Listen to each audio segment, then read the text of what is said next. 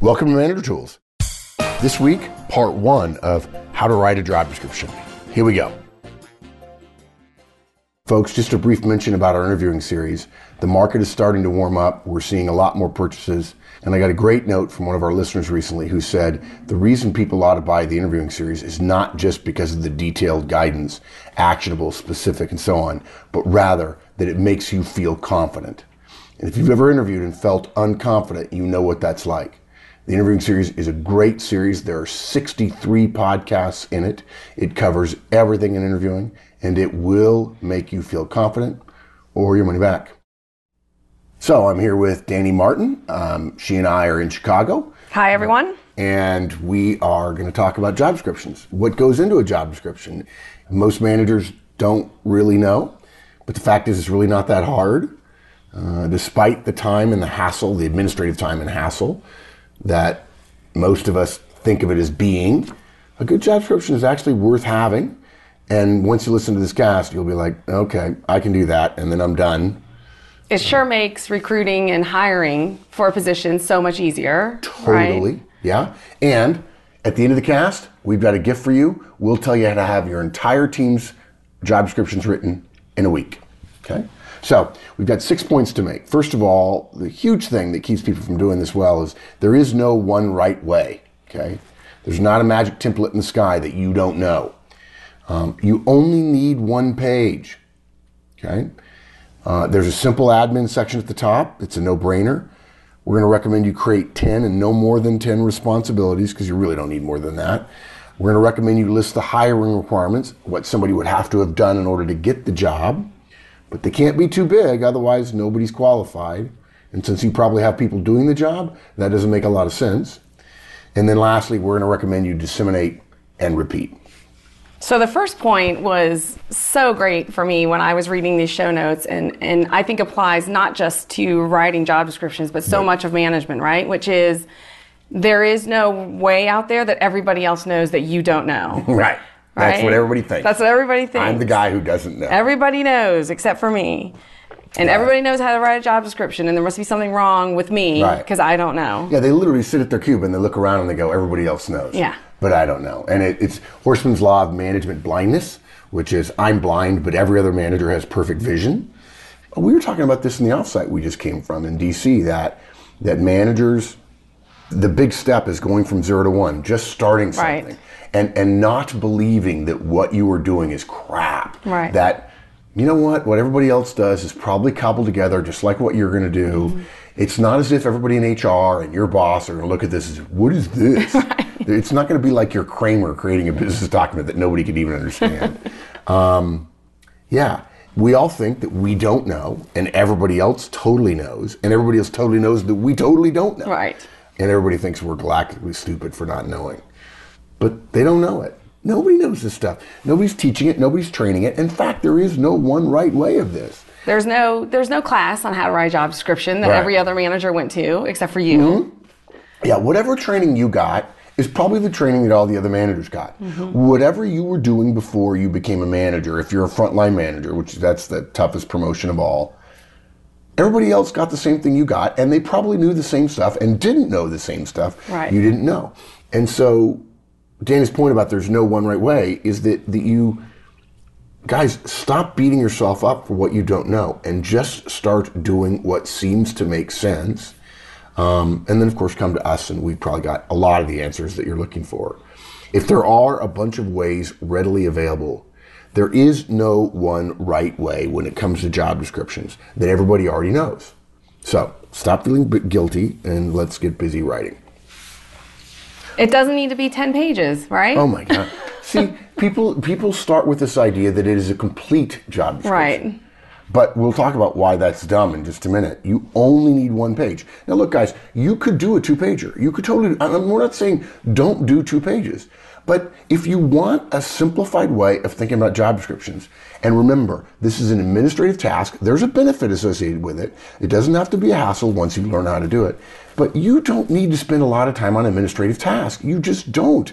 You don't get paid to do this. You get paid to deliver results and achieve sales and reduce cost and improve quality and reduce And writing testing a time. job description is not an accomplishment on your resume? Well, yeah, not only that, it's not in your job description to write other job descriptions. So you just make a word I love, satisficing, which is to say, we learned this when we were designing the website, right? That you don't try to get it perfect. You satisfy the majority of the needs of people. Right. And it's not perfect. Satisficing describes how people interact with web pages where they don't know the exact right thing. They try something, they're like, okay, that didn't work, and then they try something else.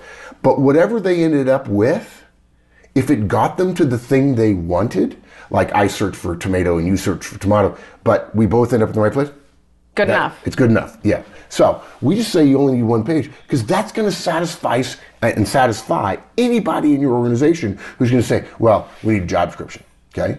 And don't believe the people who say, oh, it needs to be totally complete, because then you'd have to hire some efficiency expert to come in and follow your dude around for a month, and no. To tell you the truth, job descriptions to me, Danny, are a little bit like annual reviews.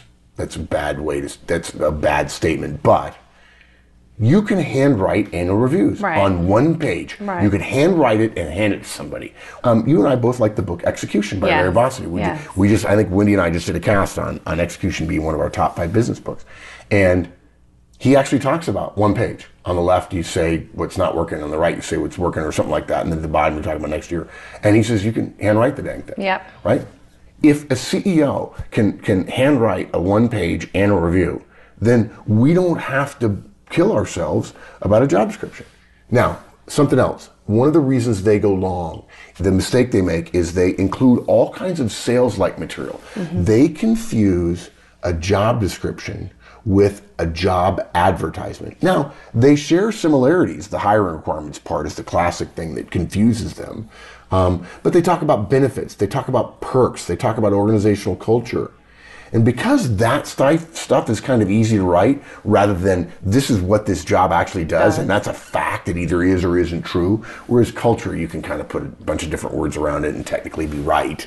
A lot of words that have 4 syllables yes, and end in... and then letter Z, and they have the letter Z. We efficientize, yeah.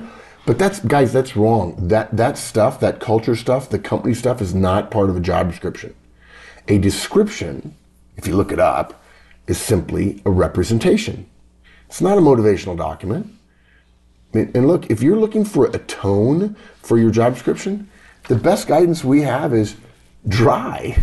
I mean, it's a factual document. It states, it doesn't sell. It delineates, it doesn't excite. It's true, it's not persuasive. It's accurate, it's not energizing. There's a word with a letter Z in it. It's an internal report to document, not sell or persuade. It's filed. It's not posted online. It's not published in a newspaper. It's filed, okay? So it is just a recitation. It is not a presentation. It's just not, okay? And there's only one page. It only comprises 3 sections. Admin, that's the first section at the top, which basically tells us the job title. And that section is not titled. The next 2 generally are titled to make it easy to delineate them. And one is responsibilities, where you list the responsibilities, and then requirements. What somebody must have done or proved or achieved previously to be considered for the role. And that's it. And again, simple. Within that one-page format. So you're going to be done in half an hour, even if it's crap. And then once you look at it, you go, oh, that's bad. And you'll change 2 or 3 things, and then you're done. And you're going to be one of the few managers that has them if you weren't already given them from an HR department that's been around for a long time and had a responsibility to create them. And frankly, any job description more than a year old isn't worth a lot anyway. So, okay. So, first section is the admin section. Yeah. This is probably the easiest part. Yeah, this is not where you have to do a whole lot of thinking. So you just need a couple of basic pieces of information. Okay. We don't put administrative at the top, though. We don't have an administrative heading. Yeah, this stuff speaks for itself. You don't need things that speak for themselves. You don't need a title or headline. Right. So the first thing we're going to do is just put the job title. What's the title of the role, right? Mm-hmm.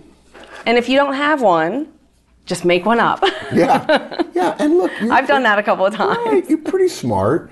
We were flying here last night, and I was talking about the show notes, and Danny found a website that was 3 columns of a job title creator. Yeah. And there were a bunch of 2 columns of modifier. Right. No, 1 column of modifiers, 1 column of locations and then the other one was the actual thing they did, which Right. was accounting or finance or whatever. And you pick one from each column like a Chinese menu, Yes. and you're there.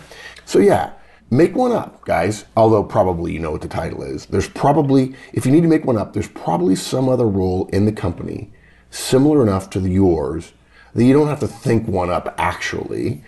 You only have to send a note to some friends and say, what do you think I should call this job that this dude is doing for me? Or you can ask your directs, right, who are doing that job or a job similar. Right. If this is a job that you're creating a job description for, then it's probably going to be similar to the role your other directs are performing. Yeah, exactly. Right? So you can just ask them. Yeah. You know what? This reminds me. We need to do a show on span of control. People ask me about it all the time. And one of the things when I tell people about span of control, you mentioned about jobs that are similar. Mm-hmm. People don't know this. Now, this is one of those asides that's not in the show notes that people ask us about. What was the show that Mark and Danny talked about? Span of control. But there's a rule in span of control that if everybody does the same thing and they don't rely on each other, in other words, we're all processing tax forms or we manage a Walmart or a Target, you can have a bigger span of control because there's less interaction between them. There are projects they work on together, but fundamentally they do their own work. The span of control shrinks when you're managing people whose work is aggregated together and there is coordination required in order to produce the output. If you're managing a Walmart and you report to a regional manager, your work is not aggregated together other than in an accounting sense with the stores within 5 or 10 miles of you. If you're processing IRS forms, you don't aggregate everybody's work other than to report on the total amount of work that was done. Whereas if you're creating marketing campaigns and you have a graphic designer and you have a technical person and you have a color specialist and you have, I don't know, whatever else. A writer. A writer, totally, exactly, copywriter. That tends to have small control. Okay, sorry, that's a total aside there. That's not in the show notes for those of you who are licensees. So yeah, you ask one of your directs. And they may know somebody somewhere else where this job exists.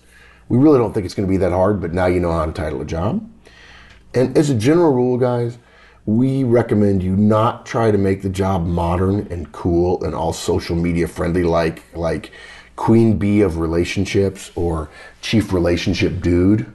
Although that would be, I don't know, that would be a cool title. The dude part anyway. For all the people you'll attract, you'll unattract more, like the adults. So you've been warned about that. Don't do it. The benefits are far outweighed by the costs. A couple levels up, an executive in your firm is going to think, dork. Yeah, absolutely. Absolutely. So next we just list the location, right? Where the person is going to be, who's going to be doing the job. Where are they going to do? Yeah. Right. And if there are thousands of people in your firm all over the country that do this job, you list where the person who you're writing the job for is. And if you manage people in Denver and Chicago, you would put Denver and Chicago, if in fact people in Denver and Chicago do this job. But you don't list every city in the country that has a person with this job title in your company. If this is hard though, guys, the rest of this is harder, so you might want to stop. Reports too is important, and you insert your title here. If you don't know your title, we're sorry about that. It needs to be more than director or manager. Put what you're director or manager of. If there's a lot of folks at your level and you want to put director, quality assurance, laptops, and desktops, which goes back to that 3-part thing that I was joking about a minute ago. That's fine. It's probably the best way to do it. It's probably not the title you use every day. You're a manager and you're in QA or something. You're a QA manager or something. But notice, director, quality assurance, laptops, and desktops. That title is essentially your GPS coordinates on the org chart. It helps people understand what you do, how high you are, and where you fit in the silos that probably exist in your organization. And then lastly, this is my favorite part of this cast. I love this part of the cast. It's so random though, is position status. This is the 4th part that sometimes is necessary. The first 3 parts are necessary. Some companies don't care about this, but a lot do. I would say more do than don't. So many firms actually show it. It's the last bit in the admin section. And probably all you need to do is look for one of the job descriptions from your firm, anywhere in your firm, unrelated to what you do, to see whether or not it's on there, in which case then, okay, your firm puts it on there. If it's not on there, leave it off. It's not the end of the world. On the other hand, if you're not sure, put it on there. And that way HR won't yell at you for not having it on there if you know what the answer is. And when we say position status, what we mean is whether or not the role is exempt or non-exempt. Now, many of you wonder what that is and have wondered before. The overly simplified general rule about exempt and non-exempt is someone paid on the basis of an annual salary is exempt, and someone paid hourly is not exempt or non-exempt. These terms are actually based on U.S. labor law, just to be clear, and they don't apply everywhere in the world, guys.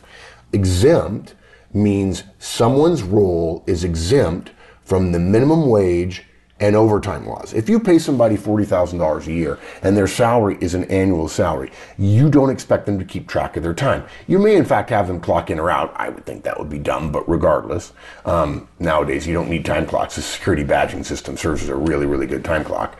I don't know why people don't know that, by the way. That's a funny thing. But anyway, the idea is if you're salaried, you're not going to get overtime. Right.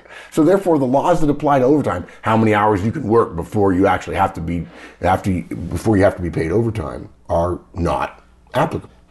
And again, exempt means somebody's role is exempt from those laws, minimum wage and overtime. And what that usually means is your salary.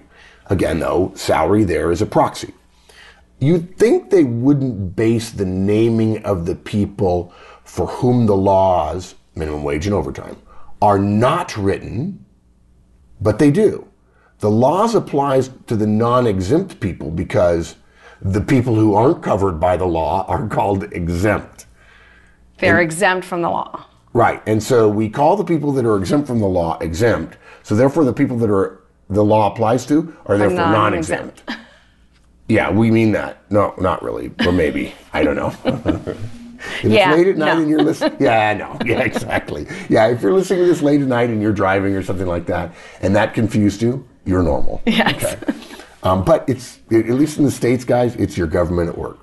It has to do with the IRS too. So I have to say, I think I was probably at least 10 years into my professional career before I understood what that meant. And this is another example of managers saying, oh, everybody else knows, so I'm not freaking asking nobody, and that way we're good. Yeah. Of course, when I started my career, there wasn't Google. But dudes, Google it. Or come to Manager Tools. Okay. One other point about the admin section, you need to put your company name and logo at the top. Okay?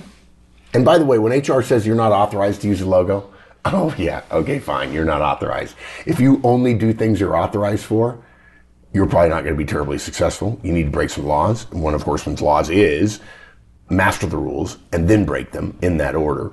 And so what you do is find another document that has a digital representation of your logo and you put that on your document, and HR screams at you, but then they're like, but you're the only manager that has job descriptions. You're so awesome. Okay, now we get to the really meat of this thing. We got to create 10 responsibilities, right? And the key, guys, is I want to go back. I think some of you probably, when we said one page, they're like, really, what's the big deal about the one page? The big deal about the one page is you're only going to end up with one page. That's a standard to make it easy for you. We're scoping the problem down into something that's doable so we don't have this management blindness problem. So you're not required to create a completely exhaustive list. And this is what trips up so many managers, that issue of, part of the reason I don't know is, good Lord, what does a 5-page job description include? I'd have to follow the guy around for a week. You know, the same thing applies to managers thinking about coaching one of their people. They're like, yeah, that guy needs some help coaching, so I'll think about it. Not our coaching model, but most, what they have in their head. I'm like, oh my God, I come up with a plan. I got to come up with lesson plans. I actually got to get good at something and then train them and teach them. And you're like, no, I'm not going to do that. Not going to do it. Yeah. I think also, too, a lot of managers think that in the job description, it's not just here's what the person's going to do, but how they're going to do it. And they start describing. Oh, yeah. And that sometimes can go back to the whole culture of the organization and putting a whole lot of 4-syllable words and then Z. Yeah, no. We don't. Yeah, there's nothing in there about that. Right. This is just what they're responsible for. Yeah.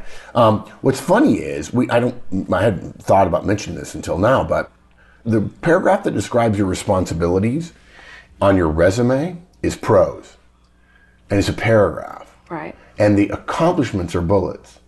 But everything on a job description is bullets. You don't write any prose. So this is actually a deconstruction of a long responsibilities paragraph and turned into bullets. I wouldn't be a bit surprised if there are people who put responsibility bullets on a resume because they have seen a job description. Oh, absolutely. Right? I never even thought of that until just now. Dumb. Okay. So, again, because people are thinking, how big does it have to be? What's the magic way? What's the right way? It's got to be big and everything. How can I cover everything? And the fact is, there's no right way. There's no magic way. And look, guys, here's the key. It's not necessary to capture everything. And there are two good reasons for that. First, the top 3 to 5 responsibilities of any job are going to take up 80 to 90% of the person's time in that role. Okay? If someone doesn't get those top 5 done, the fact that the job description didn't list the 27th thing that someone might be responsible for at some time or another is going to be irrelevant in terms of their performance. The job description is an administrative document that may in fact be helpful. It is helpful. But fundamentally, it's about describing the job, and it's not designed to accurately represent the entire job because it would be administratively burdensome to do it. The second thing is your jobs change. We just did a cast about this. People have asked me for years about, oh, Mark, I don't want to get promoted. And too many of your examples are about people who want to get promoted. And so you don't grow them. And so my people say, I don't want to get promoted. And managers hear that and they go, oh my God, what do I say? Yeah. I just had that question this week. Is that right? At the conference. Yeah. Okay. In Atlanta? In Atlanta, yeah. So guys, if you didn't hear that cast, the fundamental principle is when one of your guys says he wants to stay in the same role, and this is generally true of individual contributor roles, but it's also true of managers, generally not true of directors or VPs anyway. But anyway, guy says, no, I'm kind of good where I am. What they assume that to mean is I don't have to change. I'm now in a role that I like. It pays my salary. I'm good. My family's okay. I'm good. But that's not accurate because their job is always changing.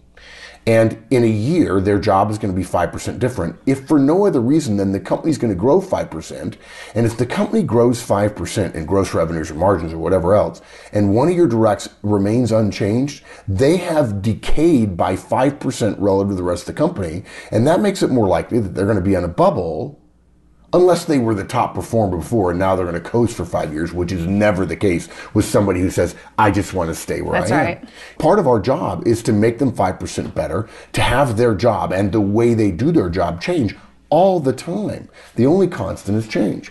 And so the job is going to change so much, even if it's only incrementally, and don't ask the fish about the water, and you put the crab in the lukewarm water and it doesn't complain, and then you heat the water up and you kill it. Whereas if you throw it into a hot pot of water, it will desperately try to climb out. So there's no sense trying to perfectly capture all of a role when by definition, in 6 months, your work capturing everything is going to be obsolete. I mean, think about it. I mean, we're a small company, and so things tend to change more easily because we don't have to satisfy 100 people around us. But how many things changed in your job and in Judy's job, and in Wendy's job? I don't think my job changed, but Wendy, Judy, you, Tracy as well, because of conference deliverables, right? How much stuff changed in 2 days at our offsite? Oh, significant. Not trivial, right? We made changes in order to make the organization better. Absolutely. Yeah. So don't try to capture everything perfectly. Administrative work, guys, that'll be obsolete this year oughtn't be done, generally. Now, you might say, well, then I don't need a job description. No, the administrative work that will be obsolete is the bottom half of the responsibilities of the job. And that's why you don't need 5 pages. You need 1. You capture 80% of the job. People read your job description the first page. And let me tell you, you create a 4-page job description. Ain't nobody going to read the 4th page, right? If you're down in the weeds on the 4th page, people are going to go, oh, you're an idiot, right? But they read the first page and like, man, that kind of gets it. Yeah. That's how people read them. Yeah. And if there's one person in HR whose job it is to critique your job description, let them. Nobody cares about them anyway, okay? They have no political power. And by the way, there's another reason you don't have to have an exhaustive list, which we'll talk about in just a second. Thanks, everybody. That's it. Hope you enjoyed it. Come back next week for part 2. We never expected to go this long, but we're having fun.